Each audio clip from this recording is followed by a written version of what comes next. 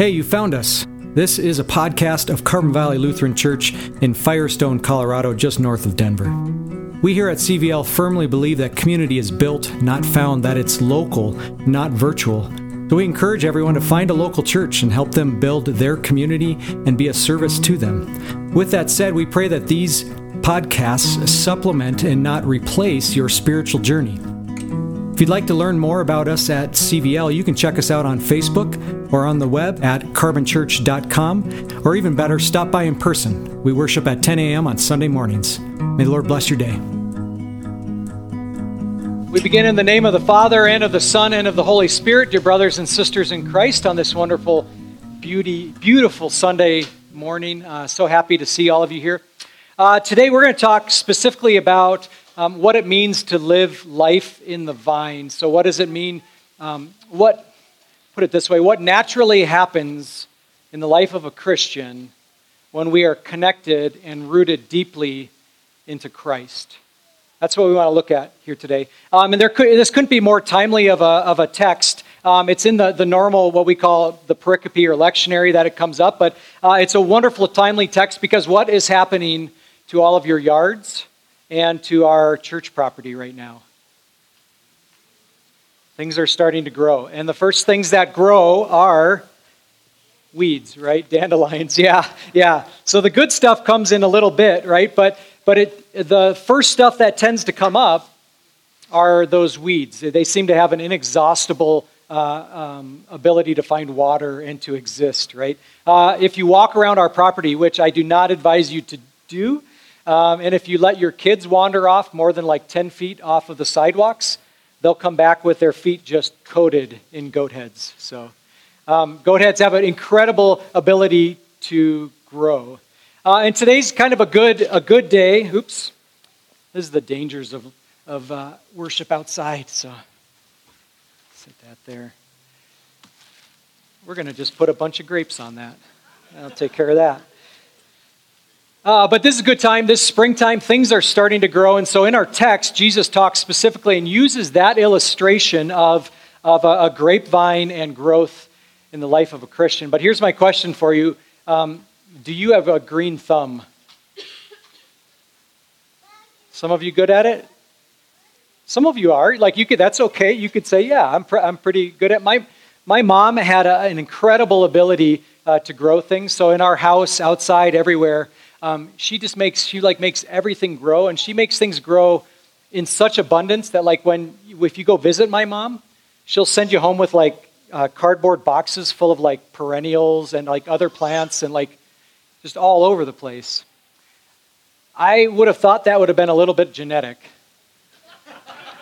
Does not seem to be genetic at all, because I have an incredible ability to kill things. So even after I go to a nursery and I ask them, I say, okay, what are the rules? What do you got to do for this thing? How do I got to talk to it? Should I play music? Should I do all these things? I try to do and follow all the rules, and somehow things just do not grow for me. Here's the good news. When we talk about the life of a Christian, it doesn't depend on how green your thumb is or not, right? When we talk about life as a Christian, when we talk about growing in our faith day by day, it doesn't have anything to do with whether you can maintain a garden or you can't. It's got everything to do with Jesus. Jesus calls himself the true vine in our text here today, and it's a really wonderful illustration because it's one that those that he was speaking to would have known intimately. There are vines in our world that are really, really old. Did you know the Guinness Book of World Records for the oldest fruit-producing vine in the world? It's got a really fancy name. It's called the Old Vine. Yeah. So I have a feeling like they came up with the name before they had like focus groups and stuff like that. What should we call this thing? It's really old. Well, let's just call it the Old Vine. Okay. So the Old Vine, some of you are going to be able to see some of these pictures on our screen here. The Old Vine is located in Maribor, Slovenia. So Slovenia is south of Austria, and it is 400 years old. So it is not, and let me say the Guinness Book of World Records, it's not the oldest vine, but this is why I think it's important for us today. It's the oldest fruit producing vine in the world. So for 400 years, this vine has been producing grapes. Now, think historically a little bit at what that vine has seen, like the incredible things that it's existed through. So the first thing was that vine got a little bit lucky when it was planted. It was actually planted against the city wall, so against a stone wall. And so in the late Middle Ages, what often ravaged cities were fires. So one building after another would just burn to the ground, but the old vine was up against a stone wall. And so when fires would completely burn the city to the ground, you know what survived? The old vine in the wall, right? So the old vine kept existing. So in the 1800s, there was a specific parasite that killed off almost all of the fruit-producing vines in that part of Europe. And you want to know who survived it? The old vine, yeah. And they think specifically in that case that vine had its roots deep down into the river that was real nearby. And so it was able to kind of weather that parasite and exist and keep on going. During World War II, when the entire city was almost just completely flattened, the old vine survived, right? It was a little bit singed, it was a little bit beat up, but it existed. Actually, the biggest threat to the old vine actually came in the 1960s and 70s, where it just kind of fell into disrepair, like people stopped taking care of it, and then they put a dam upstream, and that changed some of the water flow for the root system for this vine. So in late 1970, they had to perform what they called the big cut. So can you imagine what the big cut was? Yeah, again, they just cut off lots of parts of the old vine, right? So, but doing so, pruning it back, scaling it back, guess what? It survived. And so you have that vine and you have that trunk of it that's there and that has continuously produced grapes for 400 years. And if you see some of the pictures, this last one right here, it's probably the best one. The stalk is right in the middle, but it goes almost a whole city block length of production, of greenery, of grapes that are hanging off of that vine. I think it makes a really good illustration for what Jesus is talking to us about here today. All of that greenery, all of those grapes, we can make the argument none of them matter if the trunk, if the vine isn't rooted into something that's healthy. Jesus says the very same thing is true for us as believers, but the opposite is true as well. When we are rooted, when we are planted into something that is life-giving, what naturally happens in the life of a Christian is we produce fruit to our God's glory. So that's what we want to look at here today. Our theme is going to simply be life in the vine. So what does that mean for us to be connected to Christ and to the vine? And I've got 3 points I want to talk about. I stole these from somebody else, but I thought they were so clever that I'm going to use them for our 3 parts of our sermon today. We'll first look at in whom we're planted, then we'll look at being pruned, and then we'll look at our production. So planted, pruned, and production. Sound good? Okay.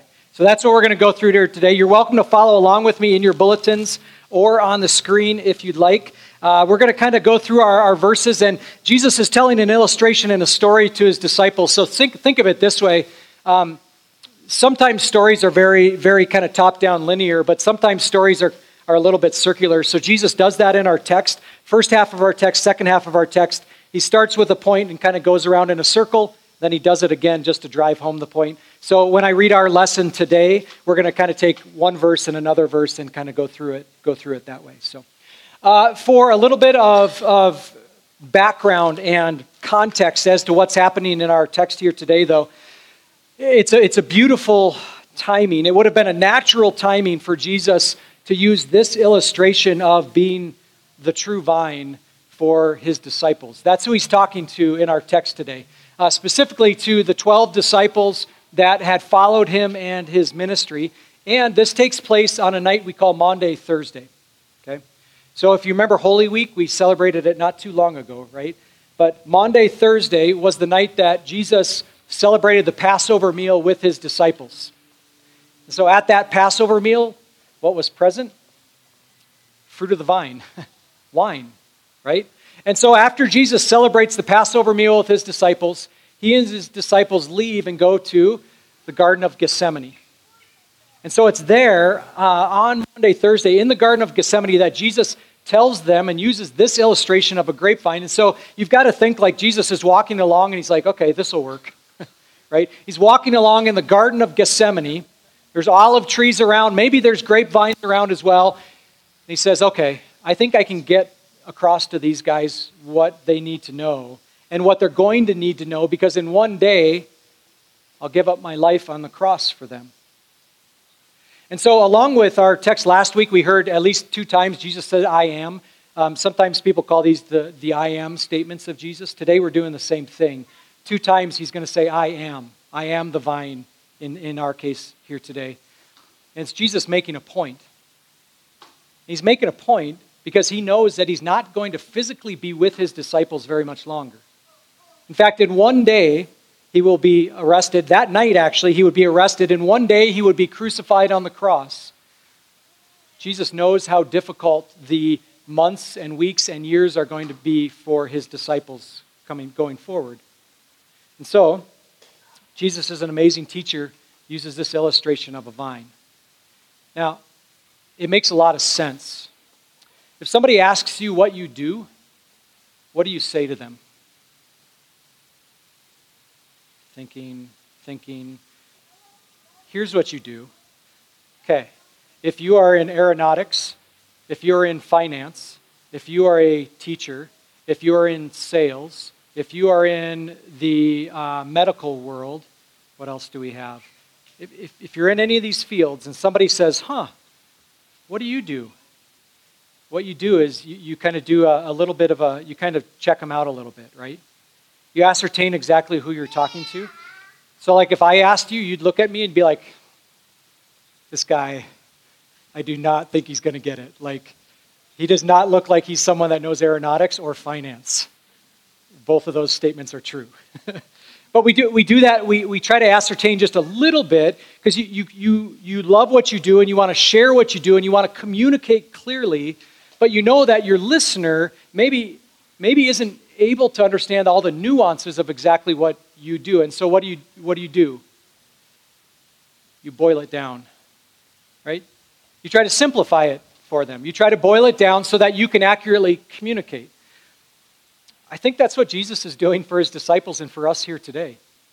Because there's tons that we could go into when we talk about coming to faith, staying in faith, remaining in that faith, producing fruits of faith, like this whole journey of what it means to be a Christian. Right? Through the work of the Holy Spirit, hearts are changed, lives are changed. We live our lives in glory to Christ. Like pastors have entire classes and graduate work study on these things.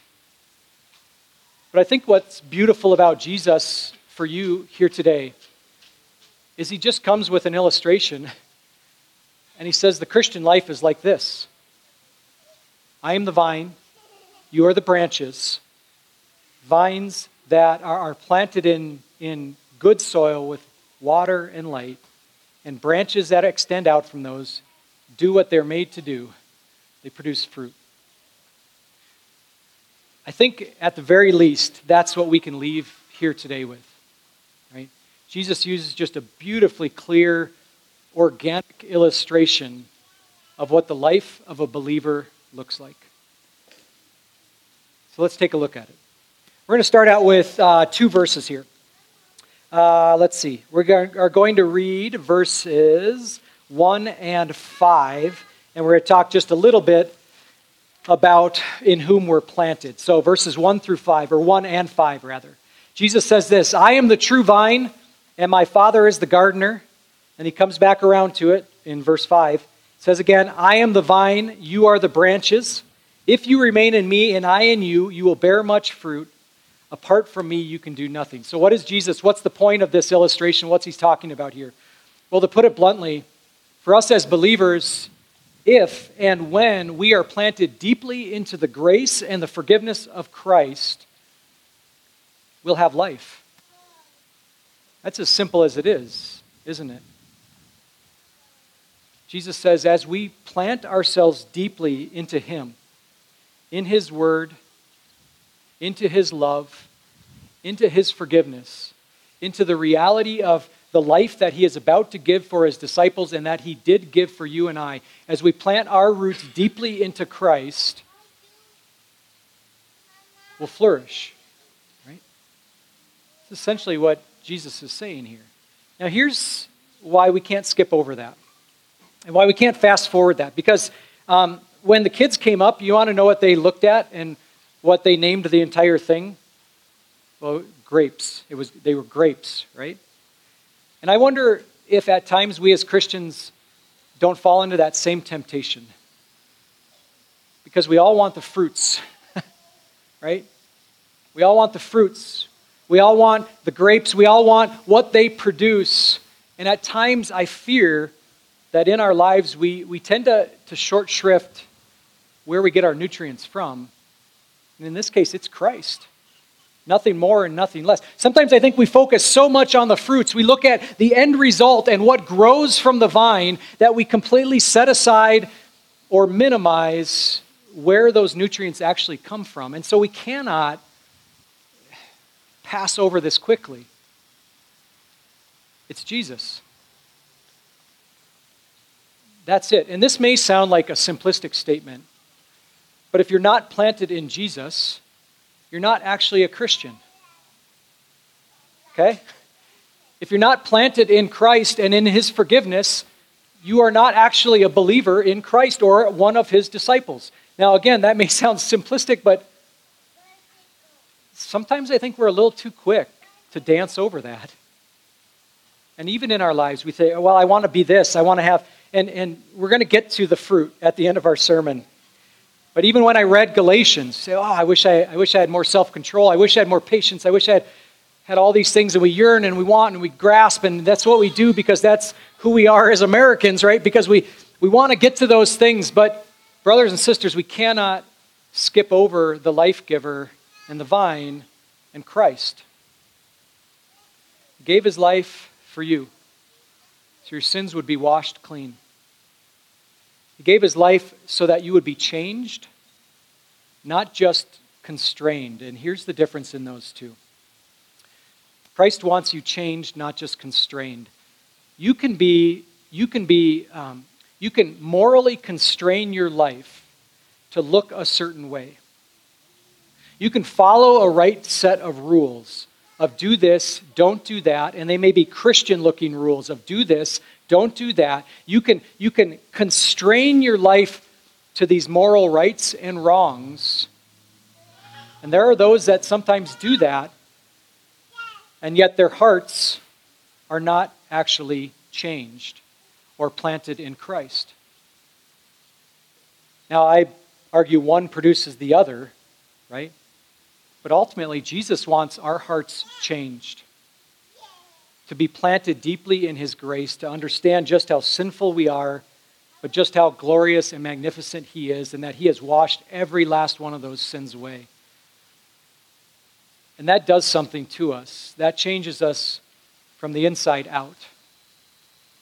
So ultimately, our true vine wants change, internal heart change, not just moral constraint on the outside. Okay? So that's the very first one we're getting at. We talk about we need to be planted in Christ in order to find real Christian change.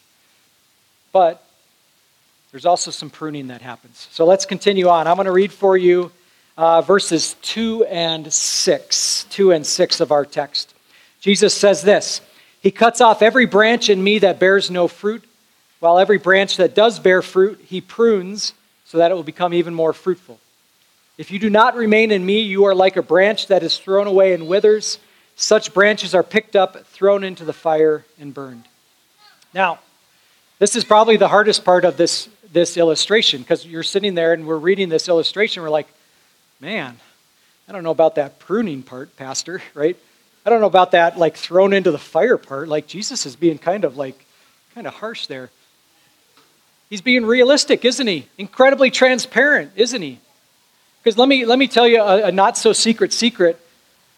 Everyone gets pruned. All of you get pruned.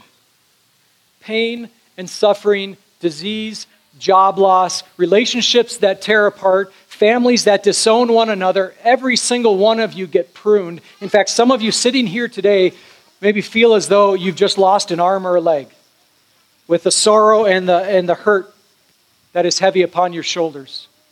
So the reality of it is, both believer and unbeliever alike, everyone in this world gets pruned. You want to know why? Because sin is present. It's present in you, it's present in me, it's present in our world, and it does things that hurt.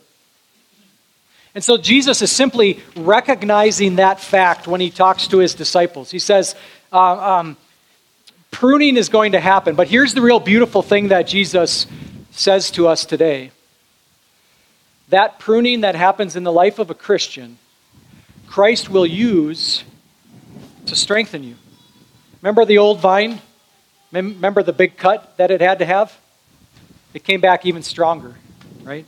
It came back even healthier.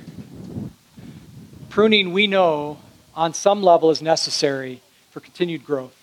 Jesus says to you, doesn't put us into that pain and sorrow, but he says, I will use it for your strength, for your glory, for your strength, or for your future, right? So, and then we get to the last one, boy, and sometimes I think God speeds up my sermon. So he's saying, Tim, get to the point, which I'm going to get to, because we're going to get to our last one here. Being productive. We'll read verses 7 and 8. No branch can bear fruit by itself. It must remain in the vine. Neither can you bear fruit unless you remain in me. This is to my Father's glory, that you bear much fruit, showing yourselves to be my disciples. And that's really where we get to. In the life of a Christian, as we are planted deeply into him, what does a tree that gets what it needs, that has the nutrition it's meant to have, do? You don't have to tell it to produce fruit. You don't have to coax it into producing fruit. It just produces fruit in an organic way. Same is true for us in our lives as Christians. The amazing thing, Apostle Paul in Galatians, so Jesus says produce fruit and just kind of throws it out there and leaves it there, which is wonderful. But then the Apostle Paul picks it up and says, okay, here's some specific examples of what Christian fruit can look like. So Galatians 5, 22 to 23 says, but the fruit of the Spirit is love, joy, peace, forbearance, kindness, goodness, faithfulness, gentleness, and self-control. That sounds like pretty good fruit, right? You want to know what's kind of amazing? Read through your Bibles, especially the New Testament. Almost every time the New Testament talks about fruit and attaches it to things that are produced in a Christian life, every single time, it's character things. It's character issues, right? Paul never talks about fruit and the size of your bank account. Paul never talks about fruit and how lofty your career is, right? Whenever the Bible talks about the fruit of Christian living, it's always quality and character things. And what's harder to nourish and to produce? Patience or more money and finances? I'd argue you can make more money. In truth, you can. You're talented people. You can make lots and lots of money. But patience, love, forbearance, kindness, those things are a little bit harder to produce, aren't they? And so I think it is telling that when Jesus says produce fruit, and Paul says these are the fruits of being a Christian, it's the long, growing, hard things, quality issues, right? But that's exactly what we can expect. In fact, that's what we pray for and what we go to our God for, right? We thank him for his life-giving forgiveness. We plant ourselves deeply into his word and with other believers. We ask him to produce that fruit in us, to exhibit that fruit in our lives with one another and with those that are outside of our lives. So when Jesus uses the illustration of a vine and its fruit for a Christian life, I think it's spot on, because it's you and it's me planted deeply into Christ. Amen.